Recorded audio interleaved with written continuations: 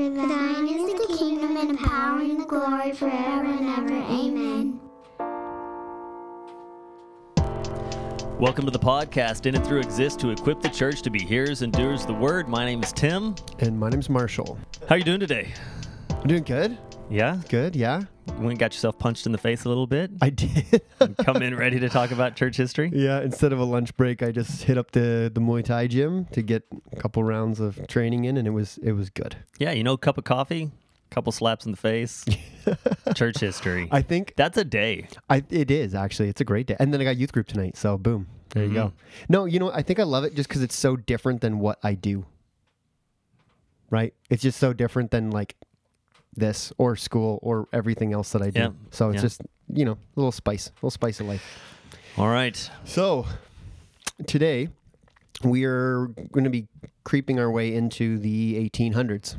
Yeah, so we're late 1700s. The Victorian era Is a little bit. begins kind of in the second decade of the 1800s. So we're coming up into the very... What's before? It was the Edwardian. I don't know what it is. Is that what it is? Yeah, I think so. And so, Anyways. yeah, that's where we're at as far as time-wise goes. We previously had a Great Awakening. We did. That was fun. Should do it again. Let's do it again. Yeah. We're going to be talking about that. And I think what we're going to be talking about, getting into more detail, is the impact that the evangelical resurgence has on society. Primarily we're going to focus mainly on British and American society today. But there are movements begun. There are new thoughts on certain issues. There's a renewed sense of purpose on the ground level. That is, directly, we can see direct connection with the evangelical movement, that came with the first and now the second Great Awakening. But before we get there, I have some fun little things. Let's do that. All right. 1801. The Kingdom of Great Britain and the Kingdom of Ireland merge to form the United Kingdom. And they've been best friends ever since, or something. Not quite. 1803 to 1815, the Napoleonic Wars. So Napoleon does his thing. Right. And that was that one time when the French were the best at war. Yeah. As opposed to the rest of history. But Hey, Napoleon was a serious leader. Oh, yeah. Yeah. He had a chip on his shoulder. Thus, to this day, we have the concept of the Napoleon complex. Napoleon, the founder of the Napoleon complex. Who would have thought? Yeah. So he went on a rampage until he was stopped at the Battle of Waterloo, essentially. 1804. Hold on. Wait, sorry. He does more than just rampage, though. He's yeah. very much a historian. Yeah. And he loves the preservation of history. And in some ways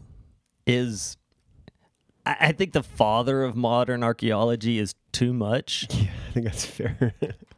But the instigator who brings about modern archaeology in a way that we benefit from greatly, and whose rampages make for some incredible discoveries. I don't know at what point we would have started digging around in the sandbox. Right. Had it not been for Napoleon and the work that he did. We mentioned it sort of in passing last week. The Rosetta Stone is a portion of this, which teaches the world how to read ancient languages that have been lost. That Rosetta Stone is just... that ancient laws were written over and over again in multiple languages because they were more multicultural than many of us like to give them credit for. And that stone, just having the multiple languages saying the same thing, teaches, especially hieroglyphics, how to read those things. Yeah. Some ancient Greek writings that were otherwise unknown. So his product is more than a lot of death. Yeah. Oh, and for expansion. sure. For sure. Yeah. And he shook up things politically. After he's done, things kind of seem to go back to quasi-normal, but it doesn't last. And essentially it sparks the beginning of modern democracy coming to Europe, even though that's not what he was really doing. I mean, he might have said that that's what he was doing. It's not what he was doing. Right. But it actually kind of started the dominoes that brought in, modern democracy as we see it today in Europe, mainly in Europe. Yeah. Because it already existed in Britain. And for all that he's good at, what he's not good at is real estate.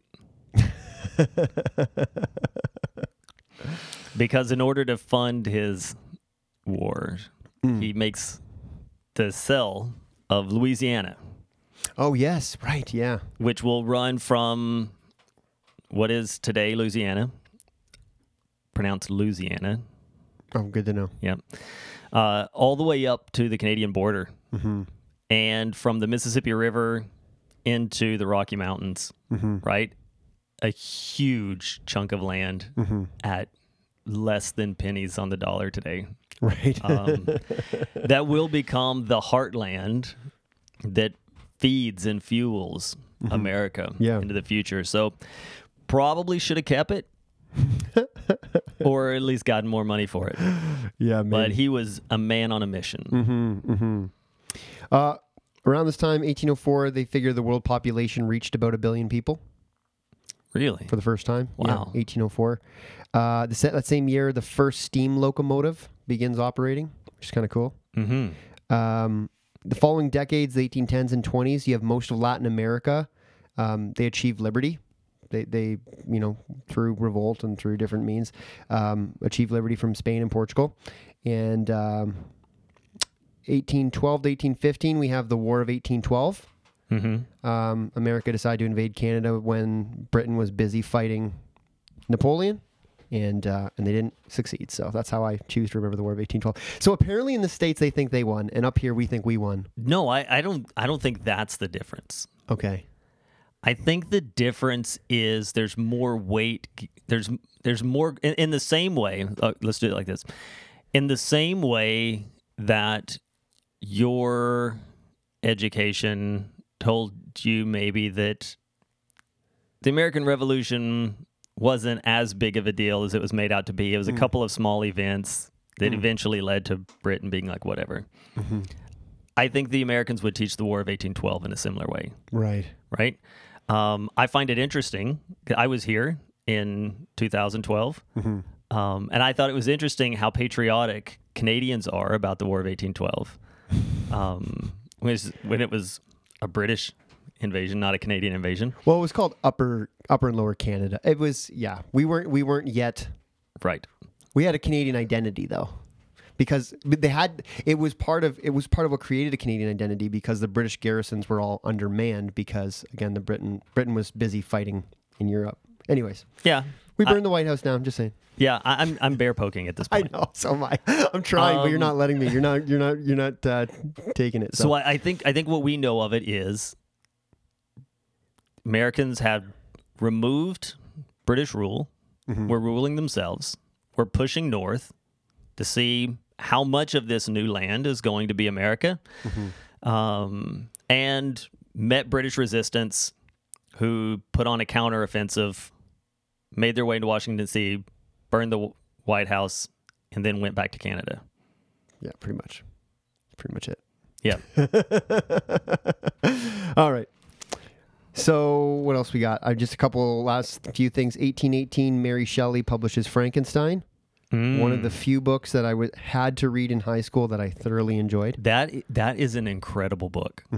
So good. Yeah. By the way, Frankenstein is not the name of the monster. Right.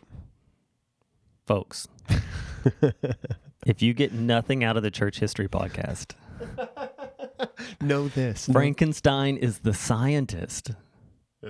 The monster is just Frankenstein's monster. Yeah. He's not Frankenstein. I know. Okay, two more things. 1834, the Spanish Inquisition is finally over. It's been going on for 300 years at this point. They're like, we're done. Did you find the answer to your question, boys? So podcast listeners probably go, oh yeah, that. Right. Really? That's still going on? I wonder how much of society was doing the same thing, right? Like, has no one closed the door? We didn't close that door. We should close that door. Yeah. It's like, oh, hey, everyone, like, we finished our Inquisition. Meanwhile, everyone's like, yeah, we were, just busy fighting Napoleon. Like, we don't care. And it's waning from there. Like, it's not at its climax point, sustained for the whole time. It's waned, but officially closed. Just takes a while for them to get around to it. Yeah. Last thing, 1837, Charles Dickens publishes Oliver Twist. Another great classic that I read when I was young and really enjoyed. So, Okay. So, the Second Great Awakening. Yes. They woke up. They need to wake up again. Takes place kind of in the late 1700s, early 1800s, primarily in the United States this time. The first one was kind of dual, Britain and the U.S. It's mostly in the States here. Right. And it's a response to a lot of the rationalism of the Enlightenment. It was a spiritual, experiential response to like just kind of the cold, dead deism that was most common, especially amongst the elite, the American elite. Most people were kind of, like the Thomas Jeffersons and Benjamin Franklins, like that we've spoken of before.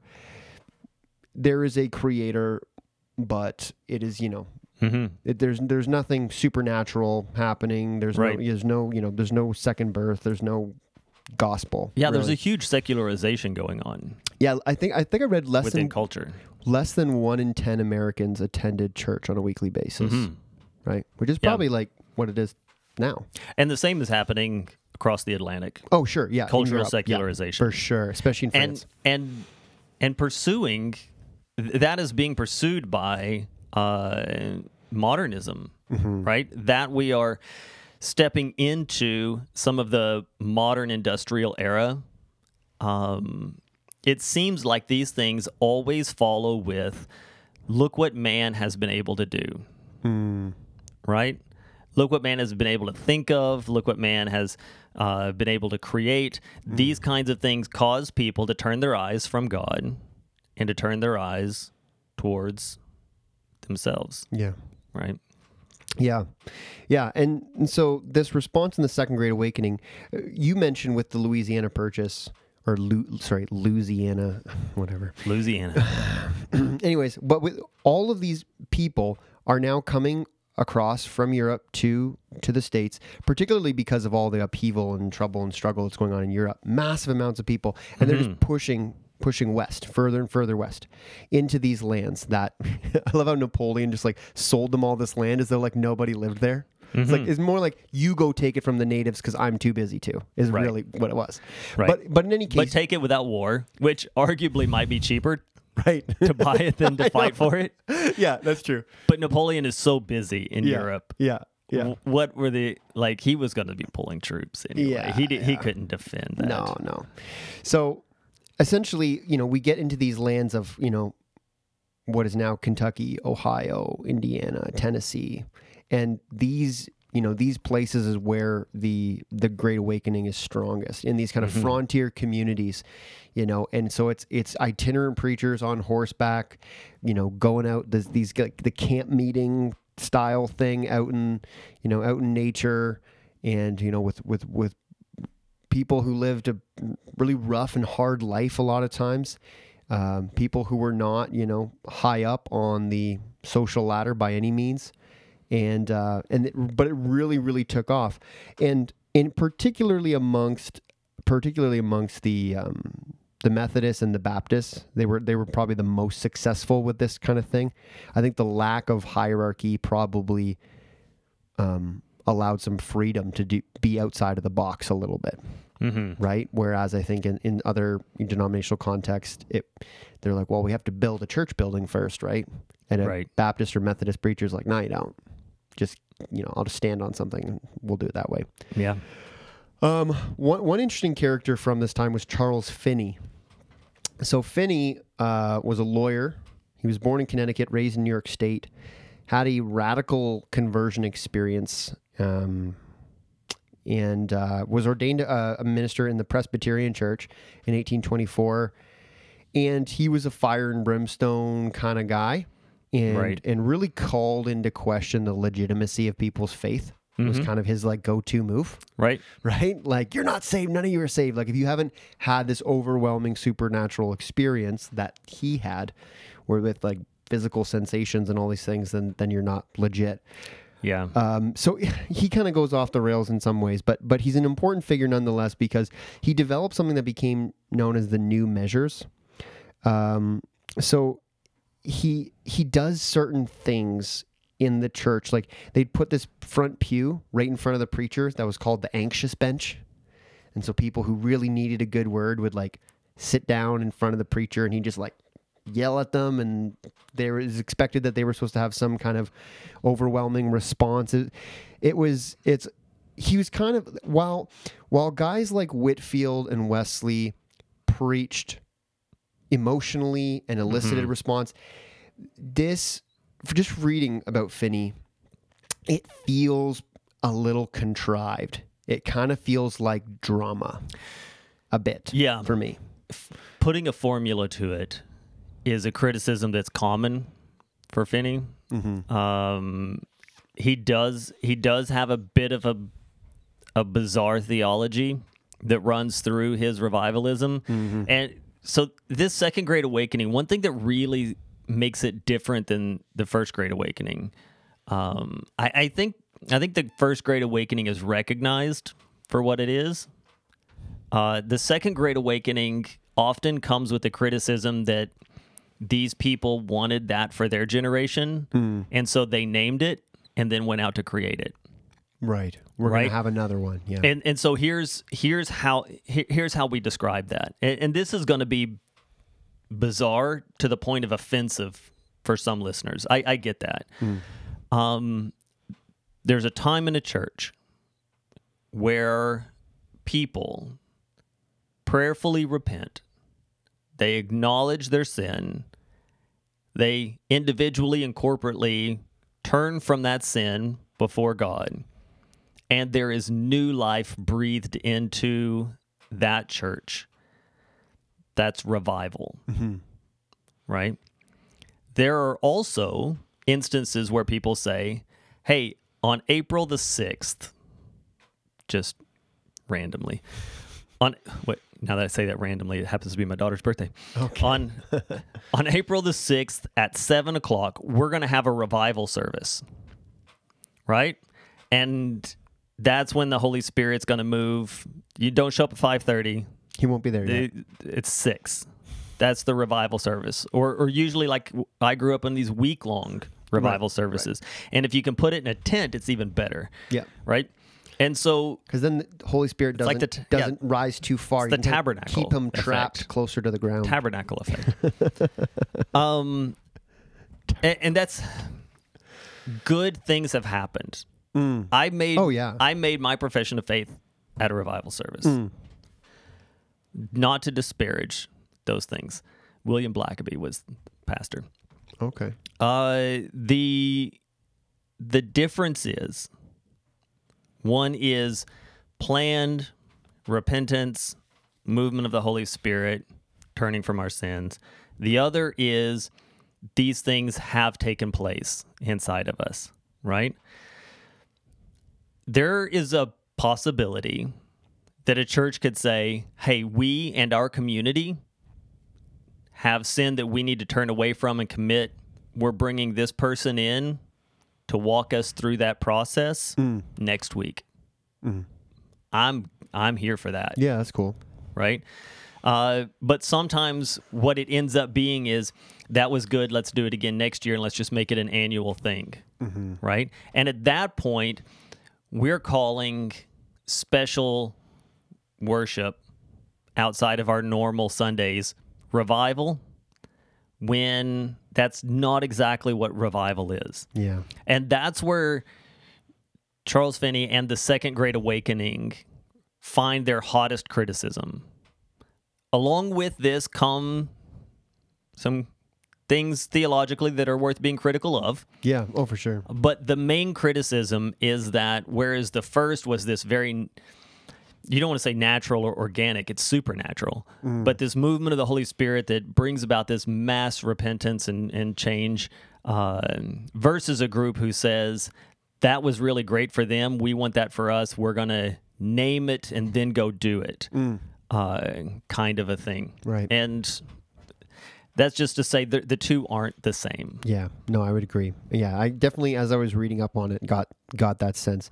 And not to say that, that the example of Finney is, that everyone was doing that. Right. But a lot of people were doing that. Right. And a lot of people are going to keep doing that. Mm-hmm. A lot of people still do that. Yeah, which Finney's interesting because, so one of the things, I mean, theologically, it's theologically schizophrenic almost, Finney. There's like bits and pieces that you would expect from here and not there. Just strange to me. Like, believed in perfectionism, which was, a believer can and should live totally free from sin. Right. That is possible, that should be the expectation. And he's the kind of guy to say, he's going to question your salvation, right? Like, you got to give your life to the Lord again if you haven't, if you got any sin in your life, right? Also post-millennial in a strange way. So again, what he saw was, if we can get enough revivals going and enough hearts can be changed, we can recreate society, right? Through, this strict kind of moral code that he was also in support of. Now, some of these things were good things. Like, he was an early champion for the abolition of slavery, right? But before it was cool, right? But yeah, Finney's an interesting character. We can leave it at that for now. Sure. Yeah. So let's talk about abolitionism a little bit. I got some things to talk about.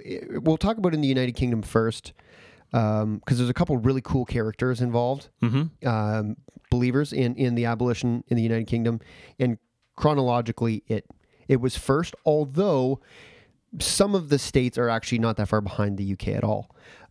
It gets complicated as you cross the Mason-Dixie line? Anyways. Mason-Dixon, yeah. Mason-Dixon, sorry. So the abolition movement in the United Kingdom had already kind of started. It started with John Wesley was a proponent for abolishing slavery, and he published in 1776, I think, a book published a paper essentially on that very subject, and people were quite taken with it, and it got people thinking. The first real character, though, not real, but the first important character that some people will hopefully know the name already is William Wilberforce. William Wilberforce is pretty awesome. He was born in 1759 to a wealthy merchant family, so think upper middle class or lower upper class, whatever you want to call it. Raised in an Anglican home at a young age, was really taken with evangelical Christianity. He was exposed to people like George Whitefield, but it was just kind of through certain family members that were part of that movement, and he was just a kid at this point. As a young man, he actually inherits a huge amount of money, and so he's like young and loaded, and going to school, living a hedonistic lifestyle, right? Gambling, cards, drinking. That was his. That's what he was up to. But he decided, he was encouraged to actually get into politics. He was elected an MP, a member of parliament, at the age of 21. Wow. Which is pretty young. Yeah. Think about it. Yeah, 21 years old. And that age, it would be hard to be elected as president of the student body at a university. Right. Yeah, I know. People would be like, why don't you wait till your senior year? Yeah. And he came from a respectable family to a degree, but he wasn't noble.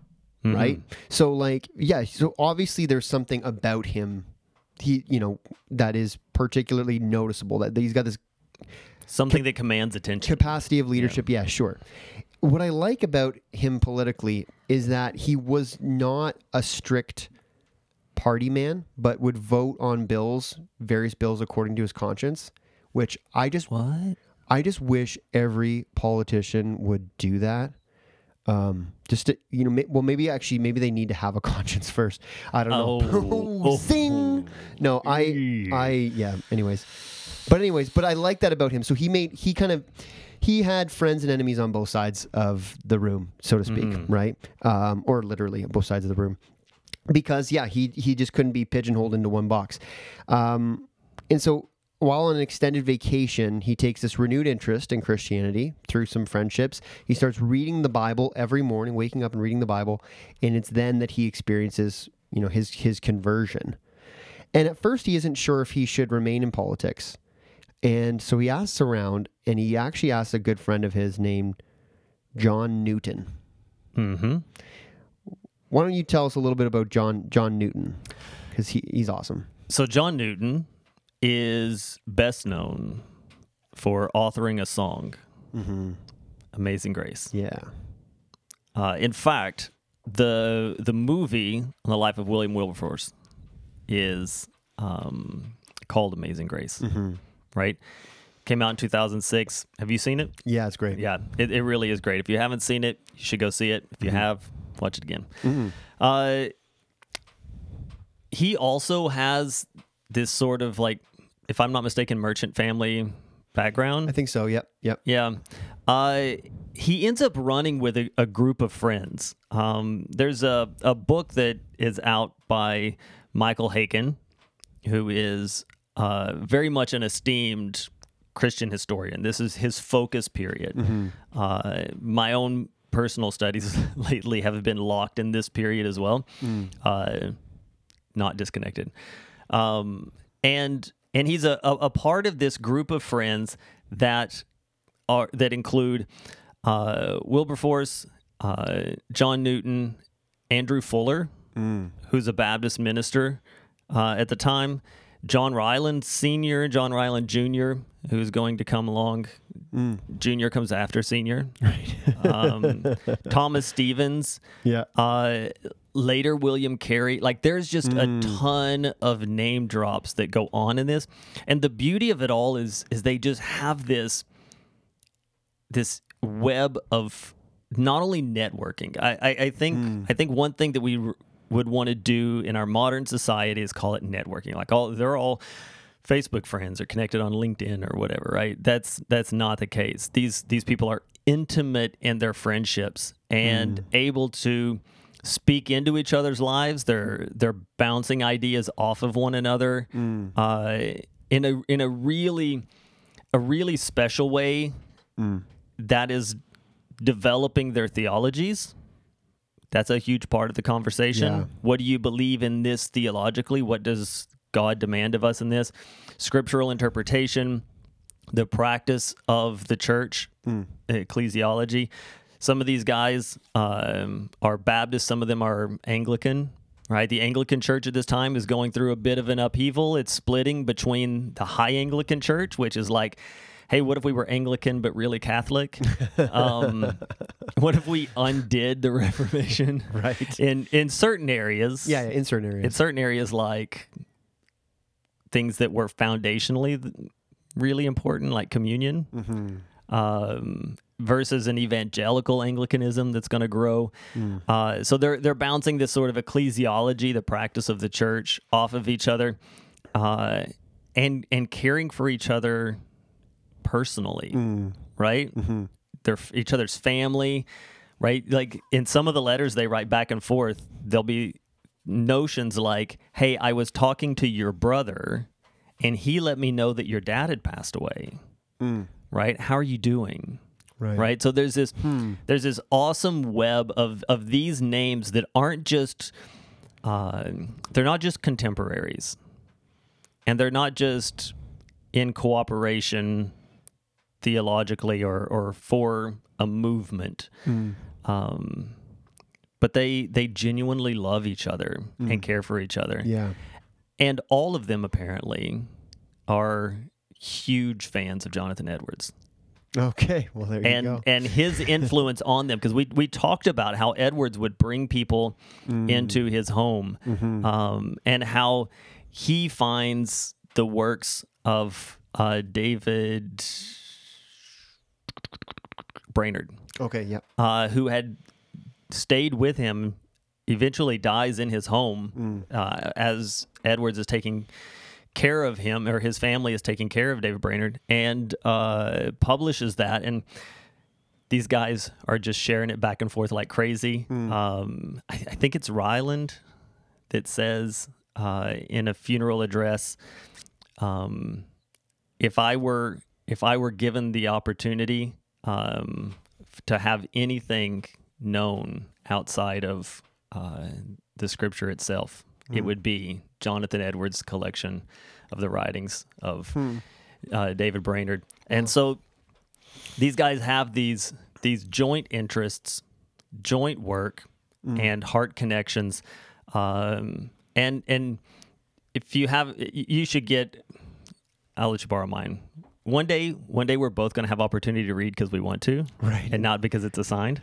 But it's just brilliant reading Iron Sharpens Iron and just seeing how these names are just constantly interwoven into the fabric of the friendships that these guys have. And right there in the middle of it all is John Newton. Cool. Yeah. Yeah. John Newton is going to be a big part of abolishing, or a big proponent of abolishing slavery, which is interesting because he had a career in the slave trade.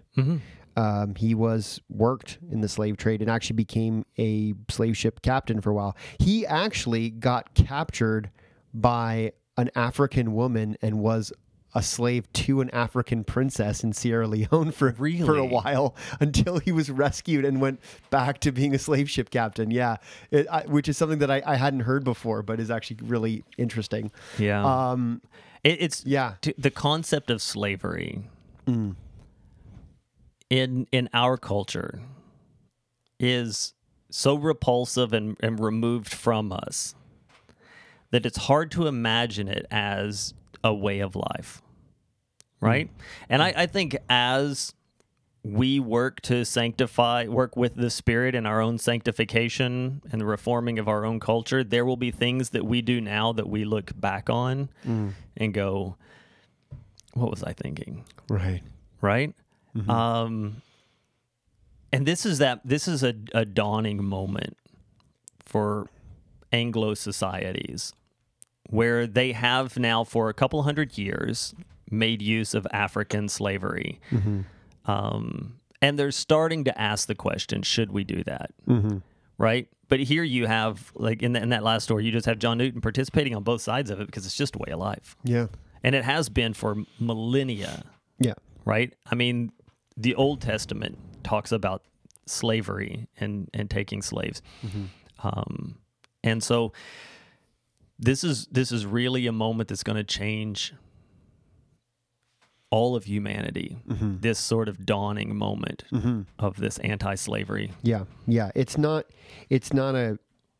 new thing. To abolish slavery is a new thing. It's not that something got started and now they need to put an end to it. It's this thing that has been part of human society for as long as there have been human societies needs to end. So William Wilberforce is the guy who is the MP, and John Newton, who is converted and becomes a minister and is, involved in ministry and all sorts of things, but also pushing for the abolition of slavery, is kind of encouraging William in his quest to do this. And, so William Wilberforce, now a committed, born-again believer, and politically he's upsetting people on both sides of the spectrum because he's conservative on certain issues, but he's also pushing for the abolition of slavery. So nobody likes him.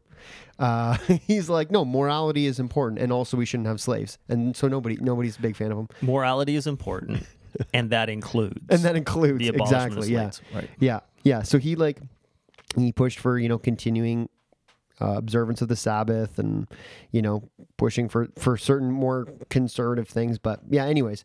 And so he starts building this social justice movement, really. It's kind of the beginning of this social justice movement. And he's pushing this. He's bringing people in, people who have experiences, former slaves, former slave ship captains, and building this, because to a lot of people, particularly in England itself, it's not like you had lots of slaves in the farms on English soil. it's primarily in the colonies that you were going to see slavery, right? So it was this thing that they did that was good economically, but your average person didn't really have any sense of what that looked like. Sure. Right. And so part of it was just educating people of like, hey, this is what it's like to, work on a sugar cane plantation in the West Indies.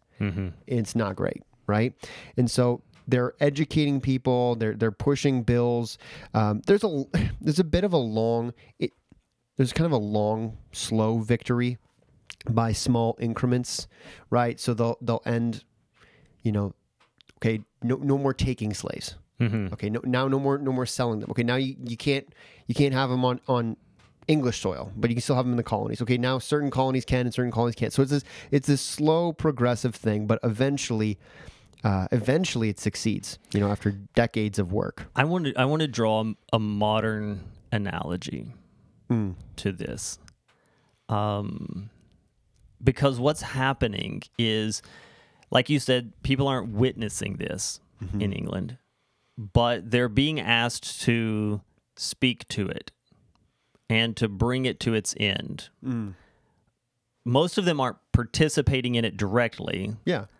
But all of them are benefiting from it on the fringe.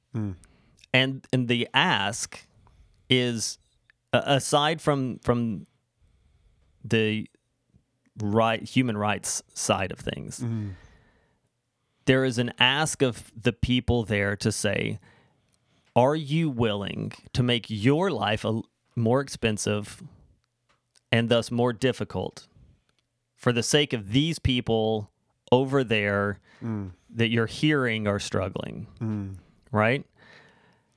And in some cases, asking people to close their businesses because that's what they do for a living, right? So this has a ripple effect across the general public. In the same way that very specific things that we have in our society, diamonds, chocolate, coffee, clothing, and tech products, I think are among the chief concerns, where they are being made or mined in a way that is unethical, very unethical. Oftentimes through slave labor, and consumed in vast quantities by us without asking questions, right? But there are movements to bring fair trade, to bring an end to sweatshops, those kinds of things, child labor, right? But those things are really expensive. They are. And we hear about the struggles, but we don't see them, right? And so I think there's a really interesting modern day equivalency. There's a part of me that wants to stop short of equivalency, but no, it is. It's the same thing. Between the ask that they're being asked versus the decisions that we're willing to make. And I think we as a people need to be aware of how these issues come about, right? There are certain companies that we know instantly, Nestle, who are notoriously convicted of these things and just pay it off, right? Yep. Nike. Yep. And it's, I just want to bring us the challenge as we lift these guys up and herald them for their bravery and what they were able to do and what they took on and what the society took on for the sake of others. Yeah, we should consider that as well because we have similar opportunities available to us. That's my soapbox. Yeah, no, I think that's good. And I think there's easy ways, like little things we can do as individuals. I mean, not everyone can become that champion. I think certain people are called to that, but like, Candace and I, not to kind of toot our own horn, but just to kind of maybe inspire people, like this year, like we didn't buy any new clothes. Like maybe like socks and underwear if you absolutely need it, right? But apart from that, like if you need something, we get it secondhand. And that's good, better for the environment as well. better for the Yeah. environment, and you're not getting stuff from sweatshops or whatever. So just there's little things you can do that aren't all that difficult. Yep. And in fact, we're saving money if we're not going and buying brand new Gap clothes or whatever. Anyway. I would say look into IJM, the Oh, International Justice Mission. Yeah, they're great. They have a Canadian office in London, Ontario, and offices in the States. They're fantastic because they go into places around the world where slave labor is taking place, and like special ops forces, they liberate these people and then bring their captors before courts. In many of these countries where this is taking place, the court is easily paid off. Sure. And the slave owners have the means to do that. Sure. But IJM is basically a group of like Navy SEALs / lawyers. That's the way I think of them, right? Like, Yeah, they yeah. are the special ops of foreign missions, Right. and they physically deliver these people. They bring people to court, and if the courts express corruption, they bring the courts to court, right? And they don't stop until they win. Right. IJM is probably one of, if not the most inspiring missions agencies Yeah. out there. Just everything they do could be a movie. Like Yeah. you want a Netflix series? Yeah. Yeah, I'd watch that. And as they free these people, they speak to them about the bondage of sin and the freedom of Christ. Yeah. Right. It's not purely social justice. It's absolute justice. Yeah. Yeah. No, it's awesome. They're a good place if you're looking for somewhere to throw some money at. It's a good place to go. Yeah. So again, abolition of slavery is slowly achieved in the British Empire, and the same can be said in the United States. It takes a little longer for certain areas, but certain areas, Vermont abolishes slavery in 1777. Like that's early, right? Right. That's like literally as soon as the revolution's done, they're like, okay, no more slaves. Now, they're by nature of the types of agricultural work that were happening in different areas, people need to understand, like, it was a lot easier for the North to abolish slavery from an economic standpoint than the South. Right? Like, there's a reason why. It's not that because people who lived in the North were so much more noble and enlightened, they had a lot less to lose by taking that step. Right? In fact, the introduction of unionized work in the North had to do with child labor and laborers being used in slave-like conditions. Right? Oh yeah. So there's still, right? Because you still get you get workarounds, right? Indentured servitude. You owe me tons of money, so you're going to work for me until that debt's paid off, but it's never going to get paid Right. off. But the compounding interest on that is more than you're making. So Yeah, and that goes on today in other parts of the world. That's why they say there's more slaves now than ever before, Right. because this indentured servitude thing, in places where they don't have good labor laws, you have sometimes a significant percentage of the population that's how they live their lives. yeah, so basically the way that works is to say, you owe me, we'll just go with easy numbers. You owe me $100. You have to work for me until your $100 is paid off. I'll pay you $50 a day. I'll give you place to sleep and food because you're not allowed to leave. That costs $100 a day. Right? And so you work your 2 days, but now you're in debt more than you were to begin with because cost of food and housing. So it just never gets paid out. Yeah. Yeah. So the abolition of slavery is one of the big things that happens, and while you could tie it to some degree with the advance of democracy, and there is that, and the advance of kind of modern ideals, sure, I think the resurgence of evangelical Christianity has a big part in the abolition of slavery, and because some of the most outspoken people against slavery are on both sides of the Atlantic are going to be believers, As it should be. as it should be. Yeah. Right? And this is a really unfortunate thing that we find. Some people argue social justice misses the gospel, and so we stay away from it. True. There are a lot of people that do social justice in the name of Jesus that is not in the name of Jesus. Right. Right? They're not pursuing the gospel. Later on, much later on, we're going to have liberation theology, and it is going to equate social injustice and sin in a way as to say what people need is just freedom here on earth, living in inequality. Yeah, political right? and economic freedom. Yeah. Right. Political, economic equity, this is the goal of Christ. It's not. The goal of Christ is to be one with him and to live in communion as the church under his righteousness. But it also includes those expressions here on earth. Yeah. Right? And it is an unfortunately rare thing to find groups that get that, that understand that justice as a whole includes the gospel and the here and now, right? A hope for freedom from sin and life in Christ that is expressed by whatever freedom we're able to afford here. Yeah. And it breaks my heart how rare that is, because people generally want to say it's about the gospel, it's about salvation. Who cares if we are dealing with hunger and poverty and slavery and all of these kinds of things, as long as they're saved? That's what the Bible cares about.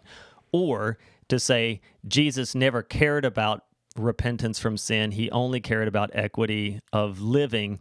And if it's not here and now equity, then it's not the church. And and I don't see why it's so difficult for us to practice the two in conjunction. Isaiah chapter 1 is all about this, right? The Jews are doing it even then. There's all kinds of statements about, look, you're doing all of the feasts, you're doing all of the things that I've asked you to do, but look at the widow, look at the fatherless. There's so much blood on your hands, all the injustice that you're doing. Yeah. Don't you understand that I'm not here to receive your offerings of freedom and deliverance while you have people enslaved? Right. Yeah. It doesn't even make sense. And then later, Jesus is going to tell parables along these same lines, right? About people who are forgiven but refuse to forgive. James tells us true religion is, at first in the opening chapters, a heart that is a faith that is active and not dead. Yep. And that activity in later chapters includes meeting the needs of widows and orphans, those people who in an have physical impartial need. way as well, Right? Because James gets into that as well, right? Yeah, no, you're totally right. I was looking up a quote that I saw this morning. It said something along the lines of, if you try to put social justice first and the gospel second, you're going to lose the gospel and you're not even going to accomplish social justice, not true social justice, because what is truly just is what God says is just. Right. So you're going to lose the plot, and we've seen that. Not to say that there haven't been secular social justice movements that have done good things. I don't want to pretend like that's not true, but we also can see how often they end up missing the plot. It's good, but it's incomplete. Yeah. So here's my take on it that no one will ever be able to Google or ever care about. I'm not a soundbite kind of writer, but this is my take on it. Social justice is a modifier. Social at the beginning of justice is a modifier to say what kind of justice, which means it's not complete. It's a specific kind of justice. Right. The church needs to quit worrying about social justice and worry about justice. The fullness of justice, which will include all of the varying modifiers: spiritual justice, social justice, whatever other right modifiers belong under the umbrella of justice, right? So when someone says the church shouldn't be worried about social justice, yes and no. The church should be worried about justice. But yes, that includes at the social level. Yeah. Yeah. And I think taking something seriously is not necessarily the same as being preoccupied with it, like overly preoccupied, right? So I think that's kind of that's the issue, right? You kind of get within the church, you kind of get two extremes. You get the people that kind of ignore it and say, no, we just all we got to do is just preach the gospel. That's all it is, and we don't do anything else. Or those groups that have abandoned the gospel and are just like community charity places. Right. Right. You know what? We showed up with opinions today. We did. We did. Who would have thought? Who would have thought you and I having opinions, Tim? Yeah. Maybe they need some temperance. Do you want to count that a segue? That's a good one. Yeah, we won't go too long into this because we're getting along in our episode here. But one of the other movements that kind of came from the evangelical resurgence was the temperance movement, and as early as the mid 1700s, certain native leaders began pushing against the use of alcohol as a trade item to First Nations people in America. They were realizing how, especially for those who hadn't had a lot of exposure to it, how destructive alcohol can be, especially when it's cheap and prevalent. John Wesley was an early advocate of avoiding alcohol. Now, in the early 1800s, in the States, the consumption of alcohol was still considered like a necessary part of your diet, right? For a variety of like reasons, like clean water was hard to come by, right? Milk or other things like that weren't always available. Coffee and teas were expensive. So like to some degree, like depending on where you lived, it would have been hard not to drink at all. And socially too, it was, considered impolite to turn down a drink, right? So the problem is that when you start getting these growing markets, you have kind of the industrial revolution kicking up, and now it's very prevalent, very cheap, and especially in a lot of the cities, it becomes very destructive and is like ruining families, ruining communities. And so the concern was, about overindulgence. So early on, the temperance movement didn't call for no alcohol consumption. Temperance just means like moderate. Slow it down. Yeah, just slow it down there, bro. Right? So moderate consumption. And this movement started to pick up steam. And it picked up steam because there was a real problem. There was a real societal problem. Right? And so it kind of started, there became to be the kind of this nationwide movement in the United States in like the 1820s and kind of driven by a lot of evangelical, middle-class, average, everyday people. And essentially they really focused on like against hard spirits. It was kind of what they were really cramping down on. They didn't push too hard against beer and wine at this point. It does become, eventually it becomes teetotalism, which I learned just came from the capital T's that they would mark next to their name. They would like sign it next to their name to indicate that they wouldn't drink. Apparently that's what that comes from. I don't know. All right. There's kind of like this, it was kind of like, how they had like the purity ring thing. It was you sign on and it's like a symbolic thing. That's what they would do for people with alcohol.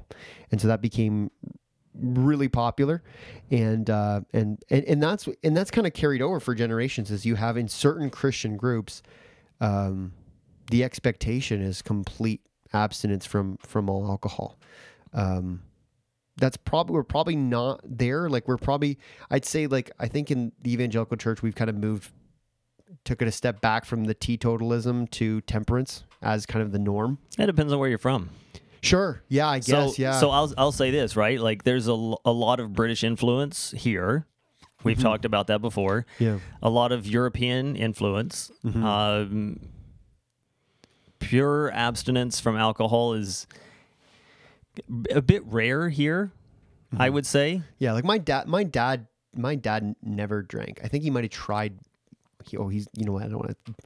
I think he might have tried it once, but it was just not for him, and he was raised in a house that didn't. Yeah, so that's not to say that individuals don't make their decisions. That's not what I'm saying. What I'm saying is, as taught from the pulpit, Right. as a cultural expectation within the church, it's pretty rare, Yeah. right? It's more temperance.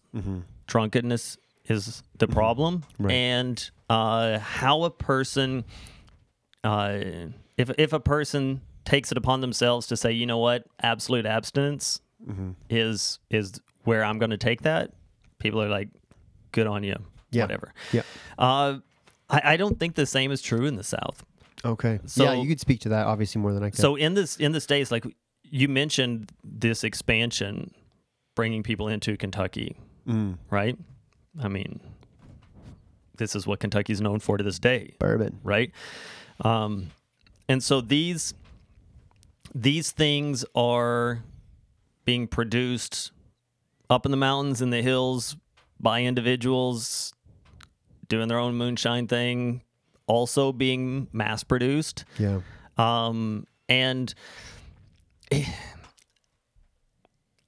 And like you said, when they start getting out of hand, and temperance is called for, we're going to see later on, hundreds of years later, this temperance growing to the degree that it's going to bring about legal consequences for alcohol. Oh yeah. Right? Yeah. When the United States is going to go through an absolute abolition, not abolition, abstinence from alcohol, and that's going to be enforced.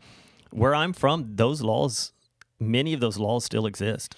Yeah, because there's dry counties still in the States, right? So where I live, we still have dry counties. I grew up in a dry county. Wow. Even the counties that aren't dry in Arkansas, unless things have changed in the last, I can't believe I'm going to say this, but 15 years Since you lived there? since I left. Wow. I know. You were but a babe. I was. Well, I was more than that. I was a teenager with a bad attitude. Some things never change. You still, like, they would be closed on Sundays, Right. right? So that's like the first sort of creeping out of that is like, well, yeah, but you can't buy it on the Sunday. Lord's Day. Right. So those kinds of things still exist to this day, and I bet we have listeners in Arkansas that are like, I can't believe this conversation is even being had. Right. Yeah. Like fair this enough. conversation is actually being had. Two Baptist pastors that aren't going to jump out and say, no, you can't. You all alcohol is a problem. I remember conversations when I was a kid. I don't know if they were tongue in cheek or if they were being serious. Okay. But conversations about, like, what about things like NyQuil, which are pretty high Oh, yeah. in alcohol sure, content, Sure. as a Cough syrup. a cough syrup, right? Because it was a thing, right? Alcohol is just something you didn't do. But just doing a quick Google search, there are distilleries in Kentucky right now that started in this period, Wow. right? So it's a part of that culture that just sort of stuck with it. Yeah. So I did a quick search as well. There are actually some communities in Canada that are dry still. Really? Yeah, Alberta, some small places in like Alberta, Saskatchewan, Manitoba. Yeah, there's one place in Manitoba. I can't recall the name of it now. I think it's Manitoba. Anyways, it's one of the prairie provinces, but they're like, it's like a Mennonite county, and they're a dry county still. Because I remember people talking about telling stories about when they used to play travel hockey and go out west, that there was like a thing that you couldn't drink there, because hockey players are notorious for being party animals. Yeah, and so they didn't like having to go there, I guess. But anyways, yeah, no. When it comes to the alcohol, it's a matter of consumption of alcohol. As far as like in moderation, it's a matter of conscience. I think Scripture literally actually says that in reference to alcohol, actually. So. There's no way around saying it's a matter of conscience. But if people feel like, abstinence, total abstinence from it is the best route, the wisest route, I certainly wouldn't argue with them. Yeah, it's. I think it's more complicated than that in areas where it's the expectation to stay away from as divine order, and that complication comes in more towards the Pauline conversations of causing a brother to stumble. Right. So for a pastor in the South, and I've talked about this with a number of pastors in the South, and had to work through this myself, to come out and teach your people, hey, you know what? This really is a matter of conscience, is sound biblical interpretation. Yet, is it the hill to die on? Right. Because it might be the hill you die on. Right. Right. Yeah. Right? Yeah, fair enough. That it has become so much the cultural expectation that this is what Christians do, that you could end up losing your congregation over having the discussion even, right? Or at least individuals within your congregation, right? And so I would say a Southern pastor, and I'm just going to use that demographic because that's what I know best, is really in a bit of a quandary over what is better, to say, well, this is actually the better interpretation of the situation, versus starting a fire that you might not be able to put out. Right. And it's not only within the church, it also exists outside the church, where community looking in who aren't believers would just be like, well, that's hypocrisy. Right. Why? Because for generations now, since the temperance movement, right? So not only generations, but for centuries now, they've been taught that this is wrong, right? Biblically wrong, and Christians don't do it at all. Yeah. Right? And so now everything that you say is tainted, right? Is it a right thing? I wouldn't say yes. How do you steer that ship straight? Yeah, it's tough. I pastor in Canada, and it's not my problem. You don't have that issue here. You have other issues. Sure, yeah, it's true. But it's really a complex thing, and like you said, it starts off with the best of intentions, right? This is being abused. It's an ill on society. Yep. It's an ill within the family. It needs to be addressed. It's rightly addressed. But it got out of hand and became legalism. That's what I was going to say. It becomes a legalism. And here we are, 225 years later, trying to figure out Drinking Welch's at communion. what to do. I'm just teasing. I'm fine. No, I mean, you're the one that told me that Welch's began as a company. Yeah. Because Yeah. churches needed a non-alcoholic option for communion. Yeah. So it's the non-alcoholic grape juice. Welch's was like, they were the main provider for like in most like Baptist and Methodist churches, because those were the ones that were dry for the most part. Yeah. Interestingly enough, as a rule, in the former Soviet bloc, Baptists are teetotalers. Oh yeah. Except for communion. Interesting. Right? Which is the opposite. It's the opposite of what we do here. Of many of what's going on in the Americas, right? Right. And so trying to find a way to ask with it, because I'm there not just visiting, right? I'm there as a guest lecturer for a seminary course. And so I don't want to discredit myself in the eyes of the president of the seminary or my host professors and things like that. I find a way to just sort of ask the question, or just to note that it's flipped. Say, can we just acknowledge the irony of it all?